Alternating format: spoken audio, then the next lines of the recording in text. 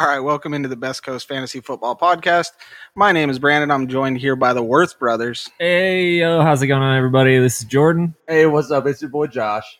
All right, so, man, how you guys doing today? How you guys dealing with this heat? Sweating, bro. I'm not even going to lie. We're all over here at Brandon's house. He's got AC, and it should be fine, but it is not. No, it's I struggle with this. I don't know how people live in, like, Arizona. We were talking about Arizona earlier today. How are you doing down there? Is it? I mean, it's 103 or whatever right here. It's not actually. It's like 95. Well, like Zach's in California, and he said it was like 80. Yeah. 72 They're doing normal just fine for them. Yeah, so we're up here in the Pacific Northwest where it's supposed to be like a max of 85. I'm sweating. Hit like 99 today. Yeah. So that's where we're at. I don't know how people are playing football right now in training camp. Yeah, those guys gotta be dying, but it's hard for me to walk out to my front porch, dude. So yeah, I'm not putting on pads for nothing right now, dude. Yeah. All right, let's hop into some news that's been going around the league today. The big one is the N'Keal Harry ankle injury. Did you hear anything about that, Jordan? Yeah, it was actually tweeted out shortly after the news came out that he had an ankle injury, that it's a high ankle sprain. He is going to see a specialist to find out how much time he's going to miss. So we don't have anything for sure on a timeline, but we'll just have to monitor that. But he's probably not going to be ready for the beginning of the season, and these high ankle injuries can kind of plague guys for a while. So he wasn't a guy I was very high on anyways for fantasy football. So, but it could definitely maybe improve the stock of some of the other Bears wide receivers a little bit as it narrows the target tree. That's exactly how I looked at it too. I didn't think he would really see the field all that much, but now it's, now he's really not going to see the field. And that just makes a little better opportunity for guys like a Velus Jones. I'm not drafting him anywhere, but he might see a little better opportunity at the beginning of the season than we thought. I've already spoke on the whole Bears offense, so I'm still out on the whole Bears offense. It's a monolith to Brandon. Yeah. So the other one is Kareem Hunt requesting his trade. Came out, said he wanted to trade. Brown said, "No chance. We're not letting you go." I did hear that he was back at practice today. So the hold-in practicing with the first team offense. Yeah, the hold-in in the practice. The hold-in did not take very long for him to say I'm back on the field. So I would monitor it a little bit though, because there's a lot of teams out there that he could go to where he could easily jump up into the RB1 conversation if he lands there. Yeah. I've heard talk of Philly, maybe reuniting back in Kansas City. I mean, I would just keep an eye on it because if it does happen, there's no way he's going back to Kansas City. I just think that would be so fun. Okay, like when we saw Kareem Hunt in Kansas City, his first ever game was like the greatest game by a rookie in their first game of all time. I think he had like 42 points in his very first game as an NFL player. Came out and shocked the world. I think it was like 180 receiving yards, and it was ridiculous. If he goes to Kansas City, is he in your top 10? Yes. There's a long period of silence here, but I would take him in my top 10. I would put him in my top 6. Yeah. That would be insane. I can't say it's not out of the realm of possibilities, but that would just... There's no way it's happening. No. I also put it at like a 1% chance, but I would immediately move him way up my board. I think another interesting spot for him to land would be over in the Falcons. In Atlanta, that'd be a good spot where... Just destroy the Tyler Algier hopes. Well, and a little bit of the Cordero Patterson hopes, too. I mean, I think they would just make the full switch to wide receiver for him. I think that'd be I mean, he could still see carries out of the backfield, too, but it would just be that, he's the change of pace role to Kareem Hunt. What would that do? What would that do to Chubb for you guys, then? It does more to Dearness Johnson for me. Yeah, I think it does a little for Chubb, as he's just going to be on the field a little bit more. But overall, like, I think they still want to use the split backfield there. And they drafted a rookie this year, didn't they? A rookie running back? Crazy? Well, they had a guy last year who was a rookie who kind of contributed a little bit. I'm blanking on the name. Dearness Johnson? Yeah, they had Dearness Johnson. Didn't they have another guy who came out of the other football league? Yeah. I can't think of who it is, the other football league, but I can't think of it either. But I know what you're saying. But To me, it would. Felton Jr. was another guy too. Yeah. Yeah. Yeah, he's had a little He's bit of a run, pass and he's a catching pass back. And they catching did back. draft a rookie, Jeremy Ford. Or Jerome Oh, that's Ford. right. Yeah. So, I mean, it wouldn't do a lot for Chubb for me. It would do way more for Kareem Hunt. I mean, I just can't imagine what his ADP would do. Chubb's gonna get the work he's gonna get. I don't think it's really going to affect that.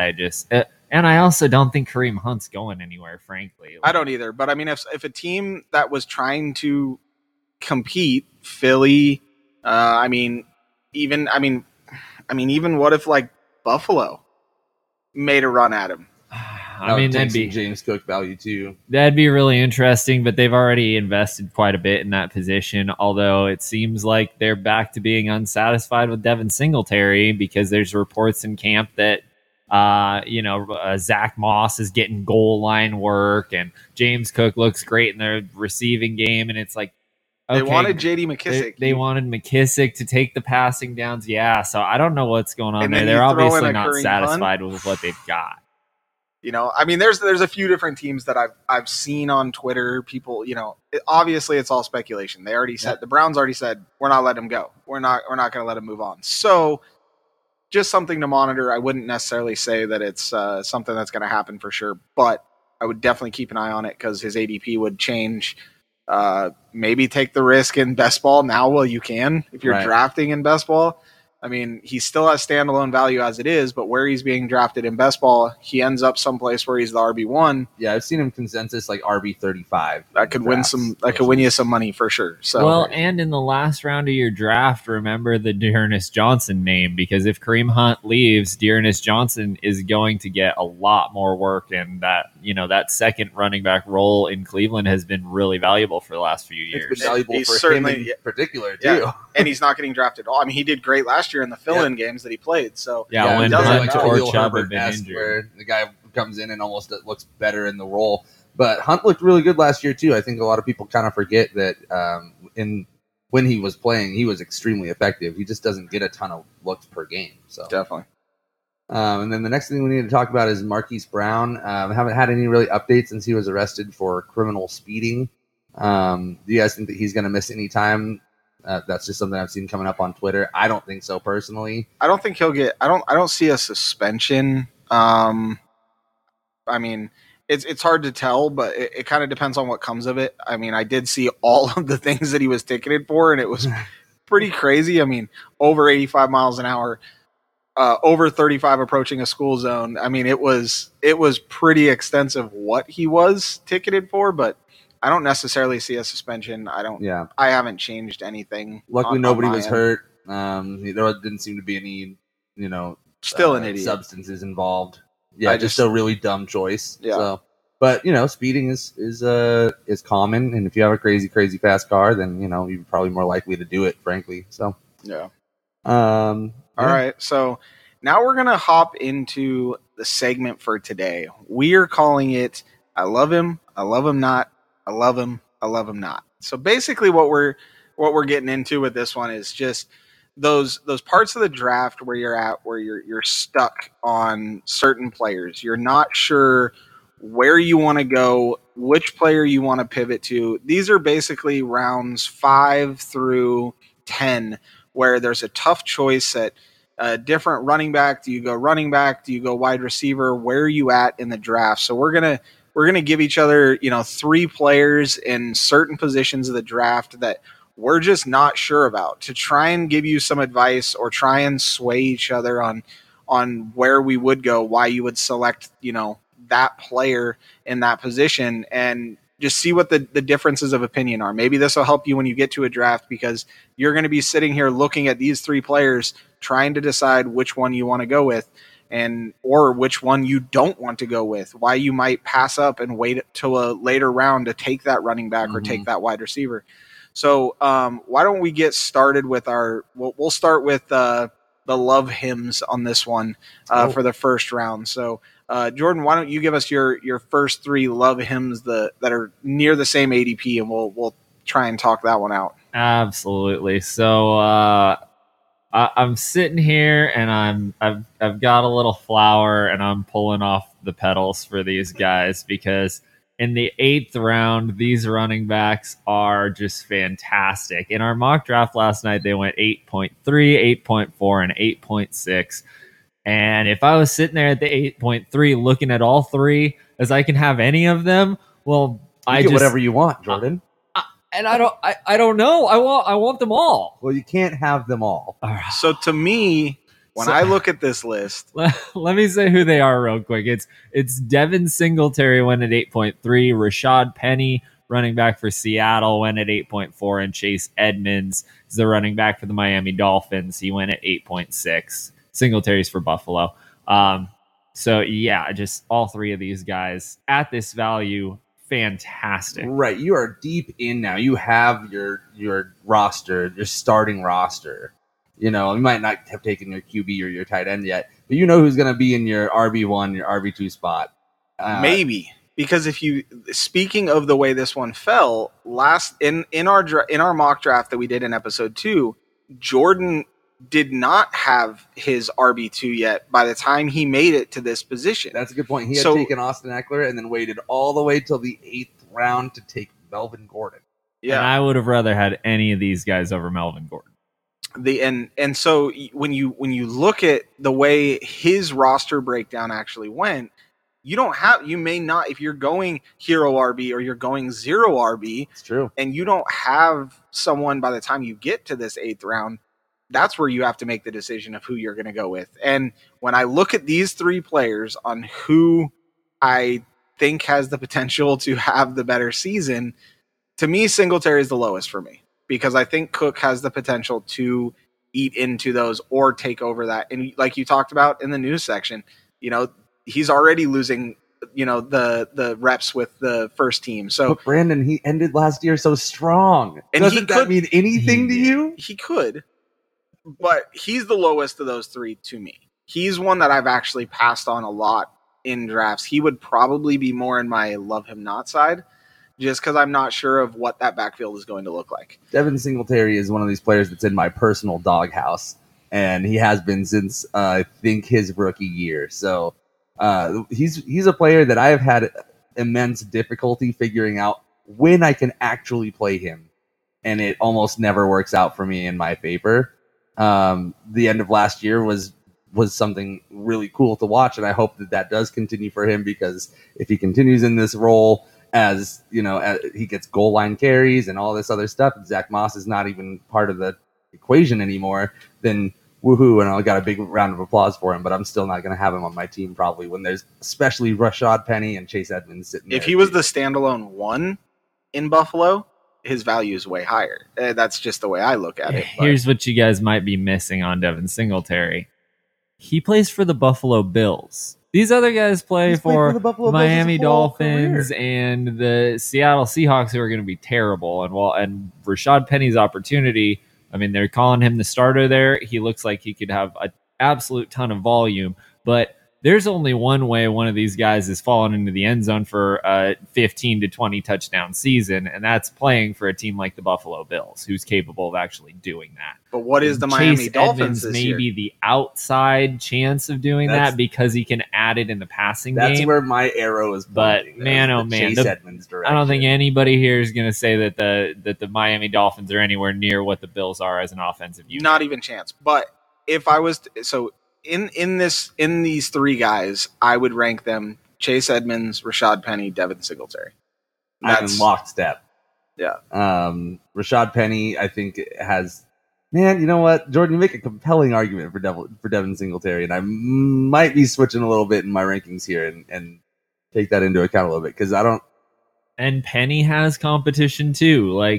So does Chase Edmonds, frankly. I mean, some of these other guys have been in that Miami system longer, and I think they're going to use a split backfield there. So I don't think it's just Chase Edmonds. You're going to see, they've got Sony Michel there, who I think could work in. They've got Mostert, who's, I mean, he's lightning in a bottle, which doesn't last very long, but he's lightning for a game. Yeah, then all three of these players are in split backfields, though. Yep. That's you the have James Cook, rounds. You have Kenneth Walker, and you have multiple guys in Miami. Yeah, but right now, there too. Chase Edmonds is running with the ones in offense in camp. Rashad Penny is healthier than he's ever been. He's never gone into camp healthy.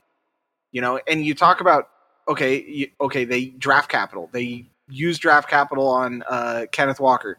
They used draft capital on Rashad Penny, and then they went with Chris Carson. Yeah, and then they went with Chris Carson. They're going to go with the better back, and they don't care about draft capital. Yes, I think Kenneth Walker is going to get usage, but the fact that Kenneth Walker is going, he's going, two full rounds? Penny, yeah. He went at the 6-7 in our mock last night. That's There are people who so desperately want to believe in Kenneth Walker this year, and while I think he's a great own for Dynasty long term, that's just I think people are being unrealistic because it's not going to be a good offense, and they've already told us what they want to do. They want to run Rashad Penny, they still have him under contract there. He's basically done nothing, and so they need to see if he's going to be worth making a long-term starter now that he's actually healthy, or if they need to, fully move on to Ken Walker, and they're gonna use a split here. And yeah. But they're gonna. We know in Seattle that they're gonna lean on the run. Yep. Yes, both are gonna get a lot of carries, and both are not gonna they're both gonna score single-digit touchdowns. Yeah, I mean, in that offense, that's what you want a piece of. I've dealt with Drew Lock, and you will score. And neither's going to have a big passing downs role as far as we know. So that's. But we also saw in the Drew Lock offense, Drew Lock and Teddy Bridgewater last year, that there was 2 successful running backs in that offense in Melvin Gordon and Javonte. There's a chance that Penny could have a good offense or have a good season anyways. He did, that's why I'm drafting Rashad Penny in place. This is why it's so tough between these 3 guys, because I can make so many arguments for and against all 3 of these guys, and it's really, really tough for me to decide. Do I take the guy who's the obvious pass catcher in an up and coming offense? Do I take the guy who's the starter for a great offense, but they obviously don't really have their full trust in him? Or do I take the guy on a really bad offense who has way better competition, but the team seems to really love him? And just it's a complicated situation. Now, I think I'm still leaning Penny as the last of these because I just don't see the upside as much. And I really, especially in the 8th round here, I'd want to kind of swing for the fences. Which one do you think of Chase Edmonds and Devin Singletary could score the most touchdowns this year? I think Chase Edmonds, personally. But let me ask this. So I'm going to ask it 2 different ways. If you were going like you did last night, 0 RB, pretty much 0 RB all the way through, you get down to these 3 players, and this is going to be your RB2. Which one do you trust the most? Both you guys. So Jordan, if this was going to be your RB2, which one would you want on your roster? In a full PPR like our mock was last night, I would like Chase Edmonds. Okay. Agreed. Okay. Now, if this was, say, your RB4, and you were down to this position, this was going to be the 4th RB you took, would it change? Who would you go with?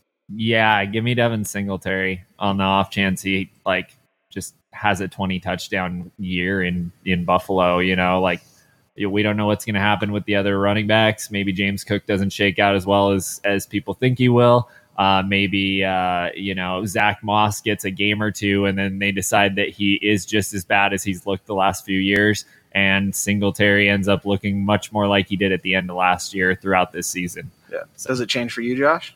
If this is the 4th RB you're going to take as opposed to your RB2 or RB1 for that matter, if you went full 0 RB, would it change? Would you still stay with Edmonds? I think I'd still rather have Edmonds. Okay. And this is really tough. Both of these guys don't have a good history of getting in the end zone. Yeah. Edmonds had a 4 touchdown season back in 2020. Devin Singletary had one touchdown last year, which seems unbelievable to me. But this is according to, ESPN. I mean, let me take a look at this. Hold on. Is that just rushing or receiving? Because I'm pretty sure he had more. The way he ended that season, I would almost think that he had to have. Okay, you can confirm that. I'm confirming. This is regular season is the thing. In the playoffs, he had more touchdowns.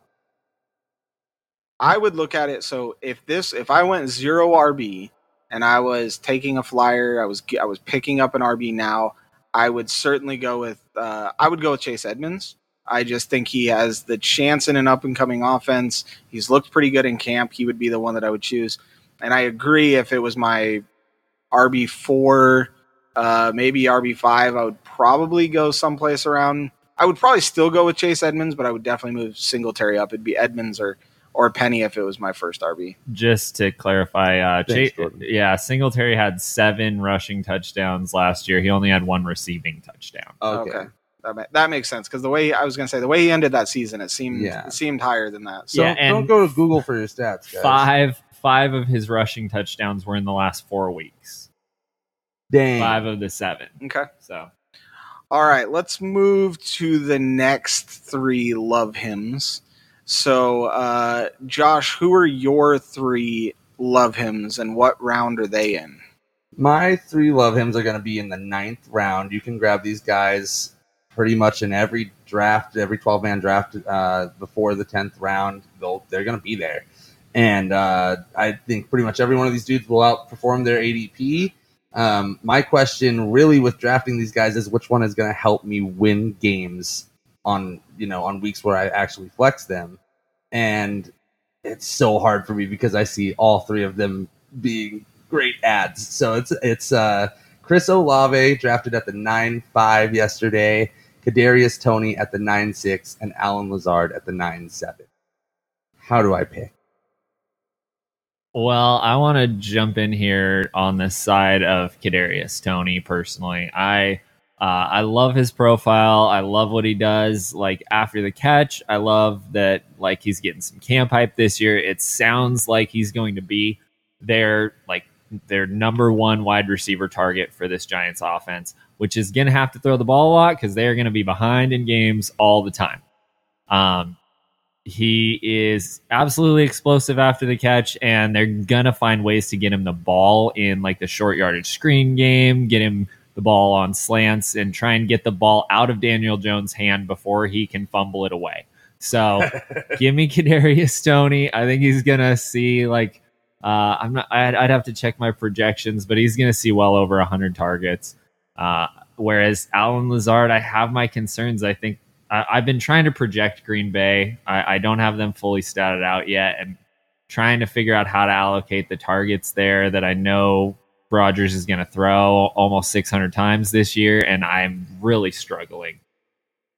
Yeah, for me, it's tough because I like Chris Olave. I really do. I've tried to grab him in as many drafts as I can just because I like the prospect. I like what he's doing in camp.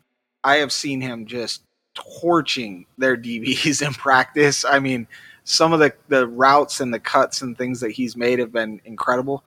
But you also have Michael Thomas there. You have Jarvis Landry. The Michael Thomas part of this equation makes it so complicated because I want to just say Chris Olave. I want to go ahead and just like put my money in on the guy that the Saints traded up to get. They went and got their guy. I want to go and get my guy. But then Michael Thomas is healthy, I mean, supposedly, and practicing catching balls in camp. So it just makes me that much more nervous because if he's out there on the field, he's going to soak up targets, man. That's all he does is just manufacture plays for Michael Thomas. I think this one, too, comes down to your roster construction also going into this because if you're pretty set at the wide receiver position early on, like, so for instance, like the way mine went last night, I had Justin Jefferson, T. Higgins, Jerry Jeudy, Gabe Davis. And then it came down to me at the 9-5 spot, and I actually had this choice. I was the 9-5. Mm-hmm. I had Olave, Toney, and Lazard.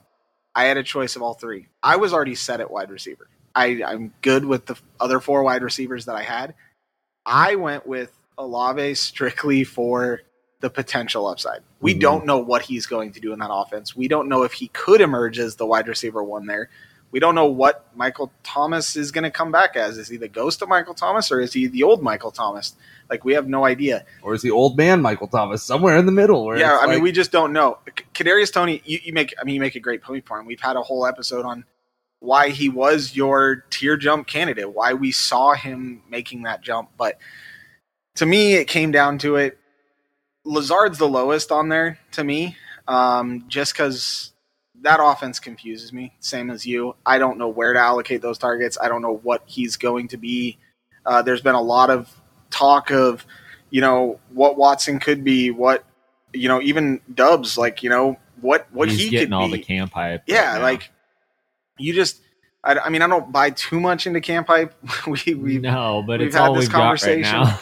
If I was buying into camp hype, I would have already changed his name in my notes to Alan Balls Hard. Yeah. You never know where these are going to go. But to me, I like the flyer on Olave if your roster can allow it. But if you're needing a wide receiver that is almost guaranteed to be getting the targets, I think Kadarius Toney is your better option there. That's a pretty stout analysis, I think. The Alan Lazard take, though, man, I have trouble envisioning anybody else there stepping up. And he's, supposedly clearing away the guy. So I want the guy for Aaron Rodgers. I do. It just, I think Aaron Jones is going to see a massive spike in volume, especially when he's, running routes out of the slot. But it can only be so much to the running back position and to Aaron Jones in particular. Like they're not going to just work him. So it's got to be a wide receiver there that steps up. And Romeo Dobbs is, another dart throw guy at the very end of your draft that you could look at. But I'm not really looking at him in redraft leagues. Me either. And that's the thing. Somebody else there has to be valuable. Yeah. By the time you get to round 9, most your roster should be pretty set by round 9. I mean, unless you're doing similar to what Jordan did last night with the 0 RB, you're likely going to be taking one of these 3 players on which one you think has the upside to do it. Which one is going to be that chance of turning into a wide receiver 2 or good wide receiver 3 flex spot for you that could change your league. I mean, that's what you're looking at right here in the 9th and 10th round is you're just hoping one of them turns into the guy that wins you your league. I mean, right. You look at what, Cooper Kupp did last year. He was going in like the 7th round last year. He's had the greatest season, we've seen in my fantasy football career. 2 years ago was a 5th or 6th round. I think he was going in the 6th round in a lot of leagues. Yeah. Just so everybody knows, yesterday in the 7th round, we had Drake London go, Michael Thomas, Gabe Davis, Rashad Bateman, DeAndre Hopkins, Juju Smith-Schuster, and Elijah Moore. I think those are some names that have a good shot at just way outperforming their. Well, why don't we jump into that? We're gonna jump into my love hymns now, and 2 of those players are actually on there. So my 3 love hymns are Brandon Cooks in Houston at the 6.1. These are where they went last night in our sleeper, our mock draft that we did last night. So Brandon Cooks at the 6.1. Rashad Bateman at the 7.7, and Juju went at the 7.10. I know Juju ended up slipping a little bit more because of the way our drafts kind of were. A quarterback had to go, so Juju has been going a little bit higher than that. But so if you were looking at the 7th round, taking a flyer on one of these 3 players, where would you look, or how would you guys? I put Brandon Cooks in there because I'm just curious the thought on Brandon Cooks and what's going on with that offense too. So if you had to choose between those 3 players at these 2 rounds, where would you be if you weren't taking a quarterback yet, you weren't taking a tight end? Kind of just curious where you guys would be at with these ones. So it's interesting because. Like, I like Brandon Cooks a lot, but I put him in my love him nots, actually. Ooh, we have our first discrepancy here. Discrepancy. Yeah, and someone call the auditors. The reason is not because I hate Brandon Cooks or anything. I traded for Brandon Cooks in a dynasty league this offseason. And I think he's going to be like a really consistent and solid wide receiver for your team. The issue is that at the beginning of the 6th round, I don't want a consistent guy who's going to finish like wide receiver 17 or 18 or something like that. Like, I'm trying to find a guy who can finish as like a top 5 wide receiver. Some of the guys going around him, including some of the guys you love, Juju and Rashad Bateman, could easily be the one on a much better offense than Brandon Cooks is playing for. And I just think Cooks is he's being drafted at his floor probably, but that's also probably his ceiling, is that he just keeps doing what he does every year. And if you go really RB heavy early on and he's going to be your wide receiver 1 while you swing for the fences later, then that's okay. I'd rather swing for the fences immediately out of the gates and just try and find somebody who can really win me my league. So the way that roster, the roster that took Brandon Cooks, the way it kind of shook out was Diggs, Godwin went at the 5-12, and then on the turn took Brandon Cooks. Now, Godwin, there's a chance, yes, he's ready week 1, but is he ready week 1?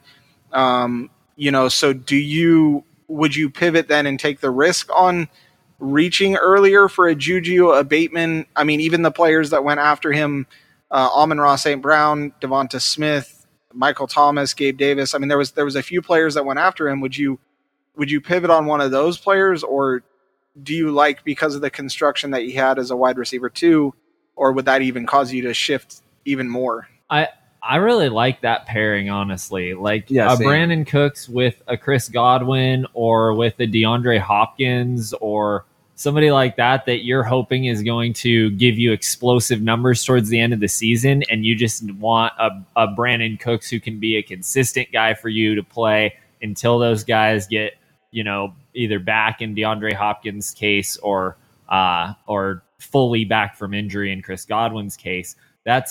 I like that a lot. So it's always a roster construction thing, and it's always an ADP thing too. Like, if Brandon Cooks is slipping beyond these guys in Juju and Bateman, and those, and Bateman especially, well, I'm rising on Juju quite a bit, but if he were to slip beyond those guys, then there's guys behind them that I'd much rather have Brandon Cooks over. So it's just kind a of a where he compared lands to what thing, and there's just a few guys I like a little bit more who are falling behind Brandon Cooks, and I don't want to draft him there.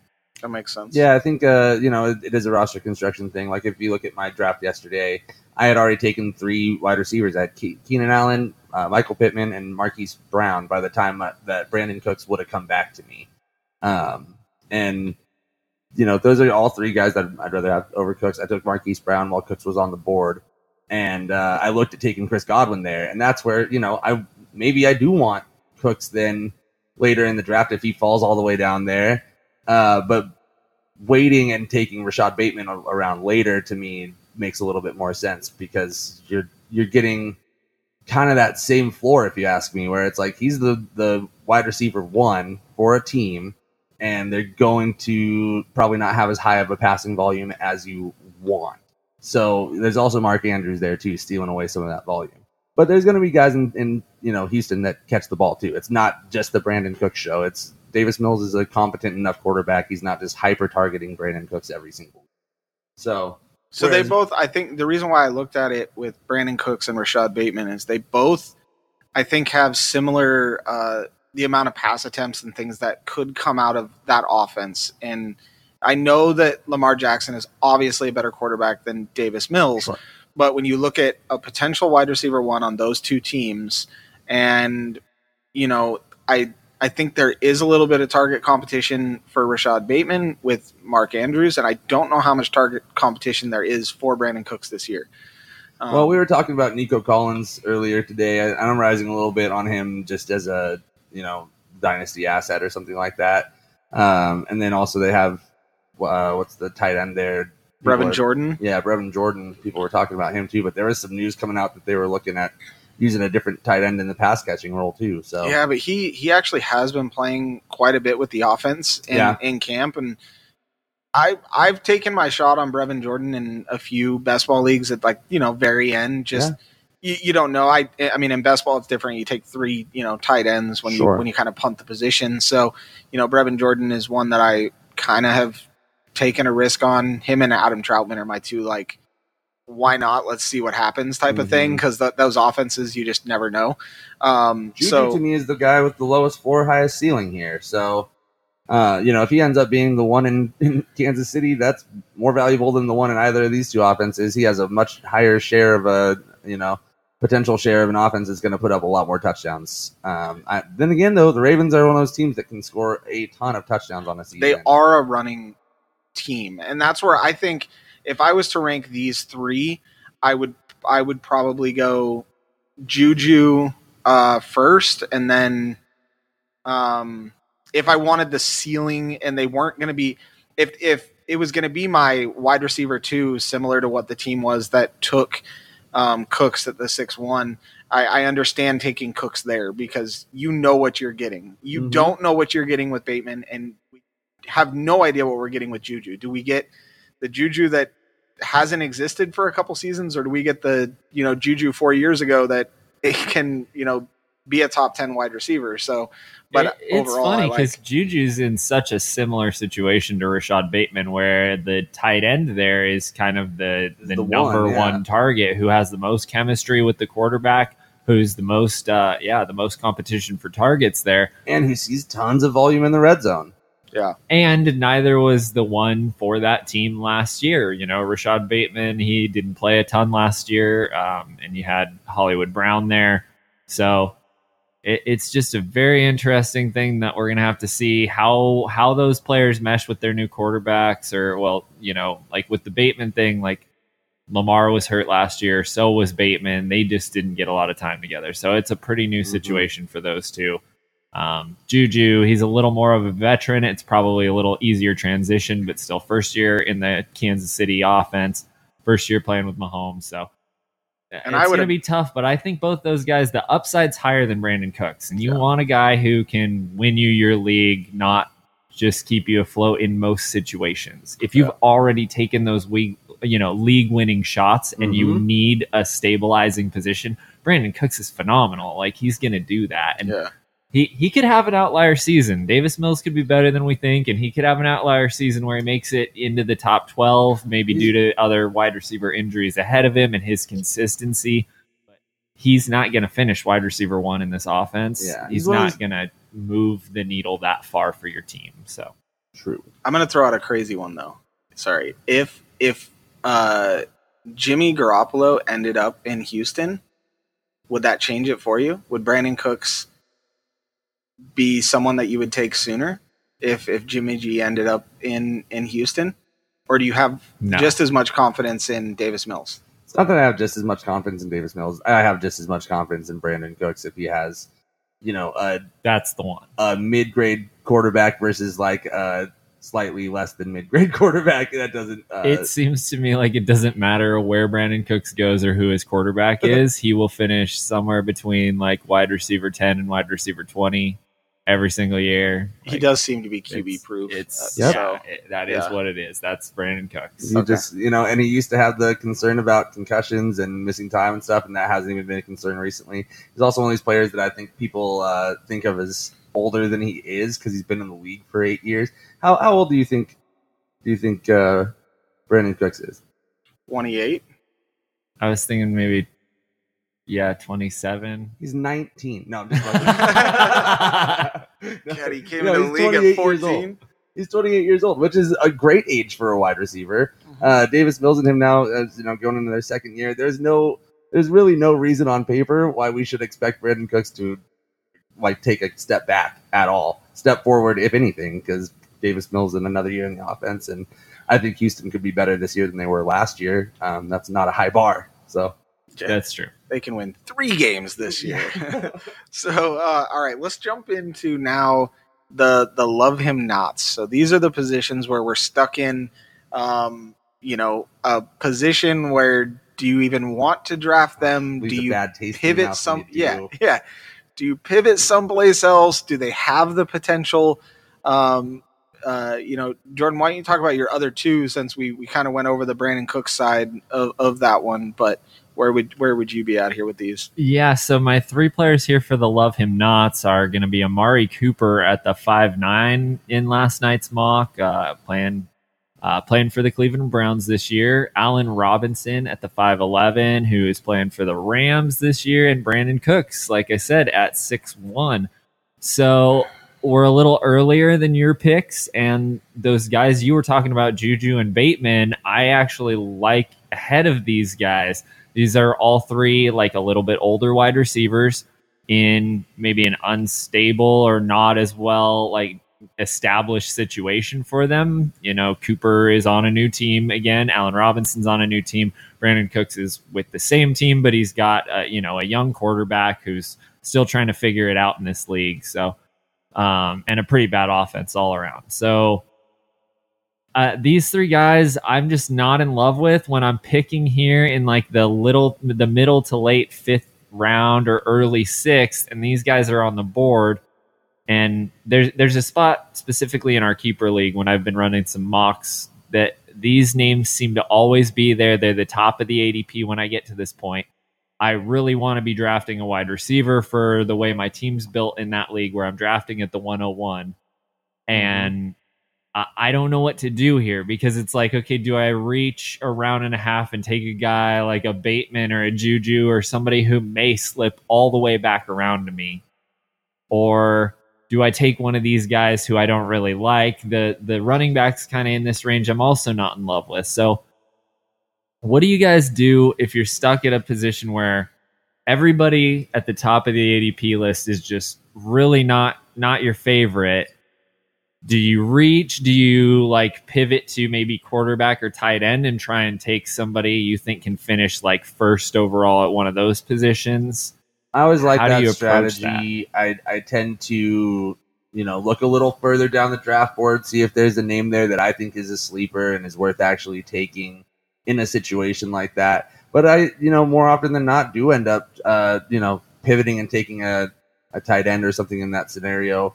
Usually too, that'll happen in a spot where I'm like, this is the last tight end I would even want on this team at all. You know what I mean? And it's not necessarily they're going to finish number 1 overall because that's, probably not going to happen in the 6th round with a QB or a tight end when 5 are both off the board already.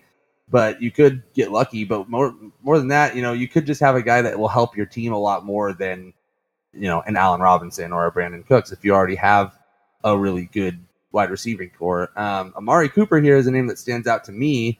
Earlier, Jordan sent us an article, a really cool article called Upside Wins Championships, written by a guy named Scott Barrett. It just talks about how guys who are, boom bust can really be more beneficial to your team than you may have thought previously.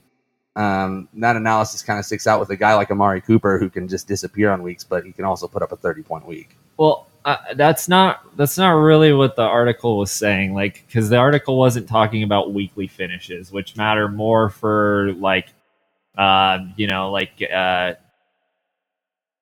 pay to play leagues, the weekly DFS stuff. The article was talking about a guy who has the upside to finish at like number 1, actually finish at number 1, and how much that matters to your team versus like drafting a guy who's going to finish at wide receiver 8 or something. That's almost the exact same as drafting a guy who's going to finish wide receiver 20. It makes no difference for your team. Yeah. Whereas drafting the wide receiver 1, like if last year you had Cooper Kupp, your odds of making it to your championship game were probably, like almost twice as good as anybody else in your league. Yeah, the championship roster I think was like, I heard was like 50-something% if you had Cooper Kupp on your team. Yeah, wow. In 2019, if you had Christian McCaffrey, then you had a 48% chance of making your championship. And if you had Lamar Jackson, who was a 10th round draft pick that year, you had over 30% chance. So if you had the two of them on your roster, you were almost guaranteed to make the championship. You could have built the rest of your roster off the waiver wire and gone to the championship. Yeah. So I think it still kind of holds up with a guy like Amari Cooper, and I know he's never finished in even like the top 12 wide receivers, but Deshaun Watson coming back at the end of the year, he could be one of those. That's a good point. That's a good point. It's possible. That's where Amari Cooper. That's where his upside lies for me. Exactly. Is Deshaun Watson. See, Are you a gambling man? What you said about Amari Cooper having the ability to have like a 40-point game is totally true. The problem is Amari Cooper, his entire career has disappeared completely from games, no matter who his quarterback was, whether it was Dak or whether it was Carr, whether it was, any of the replacements for those guys. It doesn't seem to matter. Amari Cooper is week to week boom bust. That doesn't finish wide receiver 1. That doesn't, that's not going to win your home league for you unless he happens to have that week in championship week, and you were able to have the gusto to start him that week after he probably almost screwed up your chances to get to the championship by completely disappearing. So I don't think Deshaun Watson, even if he ends up playing the whole year, I don't think Deshaun Watson makes Amari Cooper the wide receiver 1. Yeah. I will say of those 3 guys, I'm starting to rise a lot more on Allen Robinson. Yeah, Allen Robinson's a guy I'm rising on too. But I have been watching him in practice and watching some of these catches and the throws and having a quarterback that can hit him in stride, get him in the red zone. There's a chance, if you're going to talk about somebody that has a chance to finish way outdo his ADP, we saw it with Kupp. We saw it happen. And I maybe think not Robinson, number 1, but maybe top 5 or even top 3. Yes, like that. He could jump up there. And if you talk about something, if God forbid something happened to Cooper Kupp, what would Robinson do? Where would he go if he was the number 1 target for Stafford in a high profile offense? I mean, he has the potential to be up there.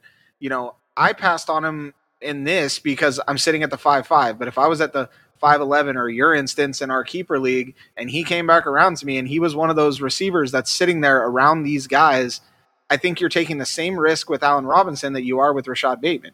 I mean, you're taking you have a less offensive schemed team in Baltimore throwing to Bateman, competing with Mark Andrews, and then you have Allen Robinson in a pass first offense that has, yes, they have Cooper Kupp, but Cooper Kupp's going to be getting a lot of attention this year. And then now you have Allen Robinson changing teams. We've seen him produce as a wide receiver 1.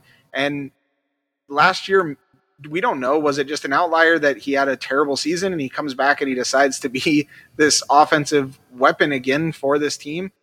To me, I'm the highest of all of those 3 players, definitely on Allen Robinson. We're having a hard time pinning down 28-year-old wide receivers, guys. Is Michael Thomas also 28? Because he's kind of right in this range he too. He is 29. And I would take Robinson over Michael Thomas. I would too. I don't know what he was the name that I was considering adding to this list. I think you could wait and take Michael Thomas if you really wanted him at that point in a lot of drafts. I would personally take Robinson over Michael Thomas. I would probably take Juju over Allen Robinson just because of the potential upside there as well with Mahomes and that passing offense. But Allen Robinson is becoming more and more intriguing to me in that offense, especially watching all this camp stuff that I've seen with him. That's funny because Juju is going so much later than Allen Robinson. He is. In almost 2 full rounds. Yeah. Man. That's where I would... Juju is going to be climbing before actual draft. But it's hard because you'd have to climb up above, Rashad Bateman and Gabe Davis and Drake London, guys that people are really rising on through this offseason. So it's like that whole round is just rising right now. If I was sitting, so I know in one of our leagues that we're going to do, I have the 8th pick. So if I was sitting at 5'8", and I had to choose that in this particular draft, they went with Kyler Murray. I would probably skip over a quarterback and I would go with Allen Robinson. And you have the chance to get Juju in the 7th round or even in the 6th round if you truly wanted to reach for him and take that chance. And to me, I would almost take that chance. I think there's some other players around there that I would rather have than Juju in the 6th round. But if you could hope or if he could make it back to you in the 7th round, I would not mind having both of them. Yeah. Depending on the way your roster is built too. This is an area of the draft too where I'm like, straight up, guys, I like the QBs right here. You're looking at, Kyler Murray might slip to you. Russell Wilson's going to be there, and Jalen Hurts is going to be there. If you don't have a QB yet, like, I'm fine taking them instead of one of these, Allen Robinson, Brandon Cooks.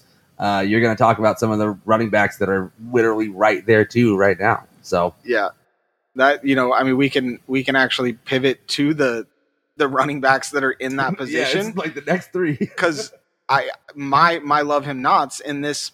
Basically in this same exact position where we're drafting or talking about these wide receivers where, Clyde Edwards-Helaire went 6.4, Elijah Mitchell went 6.3, and Miles Sanders went 6.2. So it's like in that 6th round range, I'm not a big fan of. Now I am a fan of some of the other running backs that went a little bit later. Same. I actually got one of those running backs a little bit later. That I probably would have taken over some of these guys. But where are you guys at if your roster was coming down to needing a running back there? So say Jordan, for your roster, you only had one running back in going into all the way down to the 8th round. But if you were toward the back end of this and you were sitting in team 10, 11, 12, would you have taken a running back there? Would you have taken any of these 3 guys? Definitely not Miles Sanders. He's telling us not to take him in fantasy, and we've seen from the Eagles for years that they want to use a committee. I think that upside would much more be on with Elijah Mitchell or CEH. Those are a little more interesting. It's official. Jordan takes it from the players. So this is everybody. Well, just go watch Miles Sanders last year. All right. I mean, you talk about a guy who only scored 1 touchdown. That's the guy. That's the guy. So, Elijah Mitchell, CEH, like, they're playing for much better offenses. Well, the Eagles are going to have a good offense, but their role in the offense can actually get them in the end zone and can get them the fantasy points that you want. So. And I think Hurts steals so many touchdowns from their running backs. Like, that's a big one. Yeah, man, it's going to happen. Straight up, I like Kenneth Gainwell, not just because I'm a dynasty owner. When he touches the ball, he looks really good. He gets in the end zone. So. But that's what makes me nervous about. That's the same thing that makes me nervous about San Francisco. Is with San Francisco, you never know who the running back is going to be. Anybody could step up 1 week and just turn into the running back there. Yes, I know Elijah Mitchell became the running back at the end of the season. They really trusted him. I think he looks great, but with that offense, you don't know. I would rather pivot to one of the other running backs that actually went after these 3 guys. I actually got AJ Dillon at the 6.8, and I would rather have him than any of these 3 guys. And I'd reach for him there too. If you really are set on taking a running back for your roster construction, if you don't have Aaron Jones already, go ahead. I mean, taking AJ Dillon at the beginning of the 6th round, probably not going to kill your team, man. If any of you guys are in my fantasy league, please don't reach for him, though, because I want him there. I will say on the CEH side, he's been taking the first snaps in camp. They're letting everybody, it seems like, kind of rotate through and take first team snaps, but he's the first guy up doing that. But I still don't think that team really believes in him. I don't believe in him for fantasy. I have a really tough time going after CEH in drafts. I think I'd rather have Elijah Mitchell. San Francisco, they're hard to know exactly what they're going to do, but in the running back position, it seems like they commit to a guy until he's hurt, and then it's next man up. And so there's several who will be awesome for fantasy throughout the year. Mitchell, it seems like to me, is going to be the first guy up, and then we'll see how the season plays out. Yeah, none of these guys are really prolific pass catchers either, so it's not something that you are going to. It's funny. That's supposed to be what CEH. Yes, exactly. CEH was supposed to be that guy. Yeah, let's see. And they drafted him over 23 targets. He had 3 more targets than Elijah Mitchell. They drafted him over Jonathan Taylor and some of those guys that it just you look back. Could you imagine? Swift. Could you imagine Swift or Jonathan Taylor on Mahomes throwing to Swift? Oh my gosh, that offense would be just ridiculous. We all reside in the AFC West. I think we can all be happy Swift isn't there. I can agree with that one. So, if you were in this position, a lot of these guys went as the 3rd running back on the team. which I find kind of interesting with all three of these teams because they didn't have a lot of wide receivers going into the 6th round. So they were already, one team had Mixon and Chubb, another one had Najee Harris and J.K. Dobbins, Montgomery and Brees Hall, and then they went with Sanders, Mitchell, and Clyde Edwards-Helaire. So would you pivot here then, and would you have went with one of those wide receivers that we've been talking about, that went in the 7th round? I mean, granted, one of those players did fall back into that. The one that got Elijah Mitchell ended up getting Juju, but would you take that risk, or would you have reached for one of those wide receivers to pull them up into the 6th round to kind of solidify your wide receiver depth? Because none of those teams really had wide receiver depth at all. I don't hate reaching into who would be in the 7th round to get your guy there. But if you're there at the beginning of the 6th round, you're not going to see anybody come back to you for a long time. So that was really lucky that happened where Juju got back to him, because there happened to be tight ends and QBs and everything going in those rounds. And maybe that is how it's going to be in your league too, but you really can't rely on that, especially when the value that is apparent in these kind of mid rounds at wide receiver. I almost expect most drafts to be like wide receiver. Well, this is where we talk about roster construction too, Definitely. and ignoring some league. of the ADP. When you're at the back end of a draft, you have such a long distance before a player gets back to you that it's not always smart to just go with that best available player there. Like, just because a player is available and a player is there doesn't necessarily mean that you have to take that player. You don't have to go with a running back there because their ADP says that that's who you should draft. Dude. Look ahead at something that's going to help your roster. And I actually, heard this on the Ballers podcast. Shout out to the Ballers. Love them. But, Fantastic. They talk about drafting backwards, looking so far in advance in your draft at what could or could not be there for you. And you have a chance to get a running back later on in the draft that's going to have almost the same exact value as these three guys that you're looking at right now in the 6th round. But those wide receivers don't necessarily have the same upside for you. Yeah. Part of your draft prep should be looking at who your late round targets are, and then figuring out if those guys are going to fall to you, who does that mean you want to avoid or pivot off of in the earlier rounds is essentially what they're saying. If we're going to talk about some of these guys, but seem like really just like the stabilizing factors that you could put in your squad that are going to score some points, but that might not be who you want. They might never see your flex position if later down in the draft you're swinging for the fences and taking James Cook or a wide receiver that you really believe in with a Rashad Bateman or something like that. Well, and also if you're going to take a shot on James Cook and that's somebody you truly believe in, and you're going to you're grabbing him at a spot where you're pretty sure you're going to get him, just below his ADP at a spot you're comfortable with, then you're not going to want to take Devin Singletary a round and a half before that, or a round before that.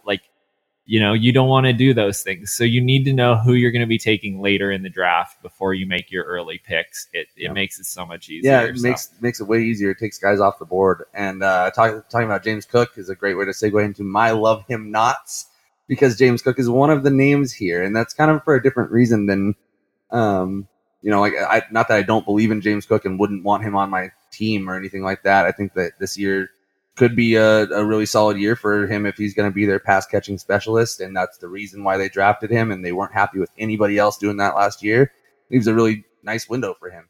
But the thing with James Cook, and my other two names here are Cordero Patterson and Tony Pollard. So we're looking at James Cook was drafted at the 9-3, Cordero Patterson and Tony Pollard about a round before him at the 8-2 and 8-1. And the thing that I have against James Cook is that my love hymns are the next people drafted after James Cook in pretty much every single draft. So I want so badly there to draft a wide receiver, one of these Chris Olave, Kadarius Toney, Alan Lazard. Even Tyler Lockett can be a really good value there at the beginning of the 9th round, but I would probably rather have one of those three guys that I just named. If somehow Treylon Burks slips there and you're looking at Burks or James Cook, I'd probably rather go with Burks as the rookie that I want in my redraft team this year. So Yeah, this one was really roster specific, I think, with James Cook too, because this was the instance where Jordan went, hero RB, zero RB toward the end of the draft, and so I think James Cook was that person that on his roster it worked out really, really well for him because that's a running back that has the potential to be a higher running back, could end up in his flex position or even as his RB2 if he takes over more of that backfield there. So I think that's beneficial there, but I mean, I agree.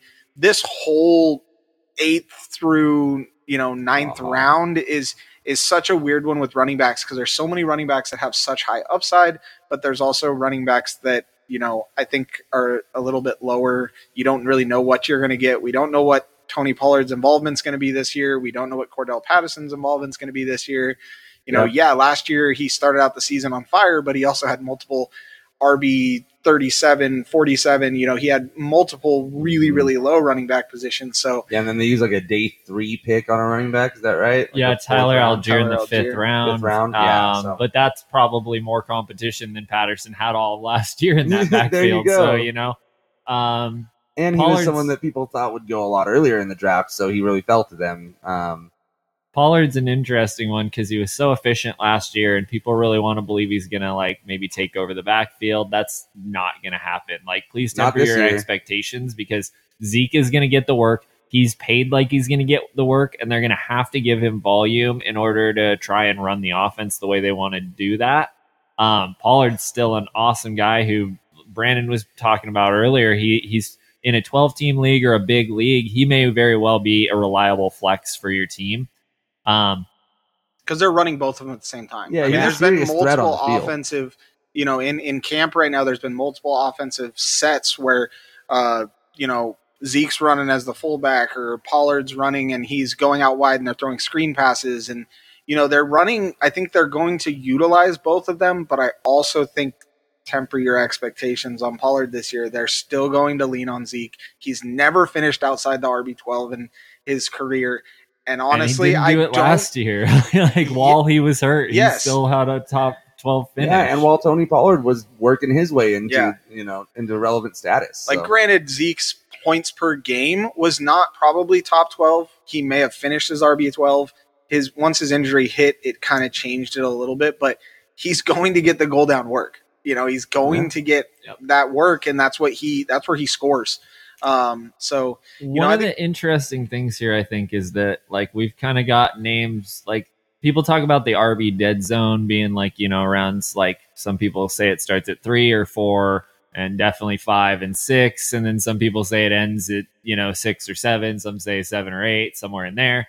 It's all about the value on these guys, and it's all about what you truly believe about their upside and what they how high they could go this year. Yeah, this draft feels almost like there's more dead spots than dead zone, I think you have the potential to go very wide receiver heavy this year. I think a 0 RB draft in this season's draft could actually work because of the amount of potential RB1s that are still in the 8th and 9th round. I mean, I'm not telling everybody a 0 RB draft only works if not everybody in your draft is doing it. Yeah, if your whole draft starts going 0 RB, pivot, scoop up that value. Yep. Yeah, you can't all go 0 RB, but if you're one of the very few people, and Jonathan Taylor at the back turn on the 1-2 and just if you pull that off, I'll be absolutely amazed. If you pull that off, never please send happen, me that. But send us pictures if you do manage that because your league mates all decide they want to go wide receiver in the first round or something. And please send me an invite to that league. Yeah. On that note, real quick, guys, how early are you willing to go wide receiver in this draft in the first round? In the first round? Number 3. With Justin Jefferson? Take your pick of Jefferson or Kupp at 3 after you take JT and Christian McCaffrey. Yep. I feel just about the same way, folks. I could also see the argument, though, that you should take Derrick Henry above. You could take Derrick Henry at the 101. I would still do 1, 2, 3 as RB. I could see in 4, 5, 4, 5, 6. I could see definitely going wide receiver. Personally, if I had one of the first 4 picks, I'm probably going to go running back. I think it's at 5 where I would start to pivot to go wide receiver, which is what happened in our draft. But, I think this year is probably one of the few years where you actually are going to see wide receivers going in that top 3. It's been pretty rare recently that we've seen a wide receiver go in the top 5 even. It's pretty standard where 6. I think the 17 game season just makes a little bit of a difference, man. You have to play more games, and your wide receivers are generally going to stay a little more healthy than your running backs. Does that change for you in a half PPR? In number 3? Dude, I still think Eckler's going to catch a bunch of balls. 3's just the earliest I would go. And you know what? After reading that article, which I'm going to pull it up so I can shout out the guy's name before we close out. But after reading that article, I was looking at my Eckler pick, and I was like, I should have taken Derrick Henry over Austin Eckler. I'm more confident that he would finish as the RB1 overall, even in a full PPR, because of what he can do as far as just how much volume he's going to be given. But it was a Scott Barrett article, Upside Wins Championships, the 2021 Redux. It's a really interesting article if you want to go check that out. Some really good information. So definitely. Yeah, so just before we close out, guys, want to go ahead and shout out everybody who's listened to this first few episodes. You guys rock. Thank you so much for sticking with us. We got a lot more content coming out. We're going to be hitting TikTok pretty soon. Make sure you go follow us on Twitter at each of our individual Twitters. Mine is at BCFF_Josh. Our main Twitter is at BestCoastFF, and I'll let these guys introduce theirs. Yeah, I'm Jordan. You can find me at BCFF_Jordan. And I'm Brandon at BCFF_Brandon. We are going to be probably rolling out some YouTube videos as well soon. We're going to start recording the podcast, putting a little bit more information out there. Our ranking should be out soon too. If you hit us up on Twitter, give us some trades that have happened in your leagues and stuff. We'd love to discuss some of the trade options. Right now, we've been focused a little bit more on redraft because the redraft season is coming up, but we will be talking about Dynasty as well, Best Ball as well. We like to talk about all of them, but right now we're focusing a little bit more of our attention on redraft, just gearing everybody up for their drafts that are going to be happening in 3 weeks. It's draft season. We got it's the most exciting time of year. Yeah, 5 weeks till football starts back up. So, definitely hit us up online. Ask us any questions that you guys have. We'd love to bounce some feedback.